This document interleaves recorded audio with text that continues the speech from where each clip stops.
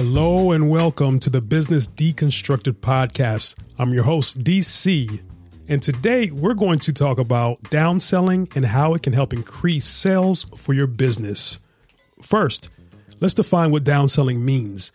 It's the process of offering a lower priced or smaller version of a product or service to a customer who has shown interest but not yet committed to the original offer. This is done to prevent losing a potential sale altogether. Now, you might be thinking, but isn't downselling the opposite of upselling? Well, not really. While upselling involves offering a higher priced or upgraded version of a product or service, downselling is about offering an alternative that is more affordable and perhaps more suitable for the customer's needs or budget. So here are some situations where downselling can be effective. Number one, the customer has expressed interest but is hesitant to commit to the original offer due to the price.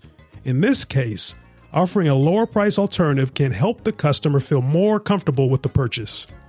Number two, the customer's needs or budget have changed since initially showing interest. By offering a downsized or more affordable version of the product or service, you can still make a sale and keep the customer happy. Number three, the customer is interested in the product or service, but it's not a good fit for their current situation.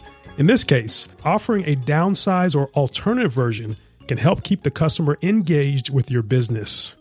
It's important to note that downselling should not be seen as a last resort or a way to make up for a failed sale. Instead, it should be viewed as an opportunity to provide value to your customers and meet their needs. Here are some tips for implementing downselling in your business. 1. Always offer the lower price alternative as an option, not as a compromise. Emphasize the benefits and value of the alternative product or service. 2. Don't offer a downgraded version that is significantly different or lower quality than the original offer. This can result in a negative customer experience and damage your reputation. 3. Use downselling strategically and selectively. Not every customer or situation will benefit from downselling, so choose your opportunities wisely.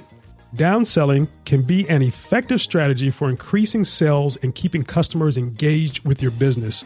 By offering a lower priced or more suitable alternative, you can provide value to your customers and prevent losing a potential sale.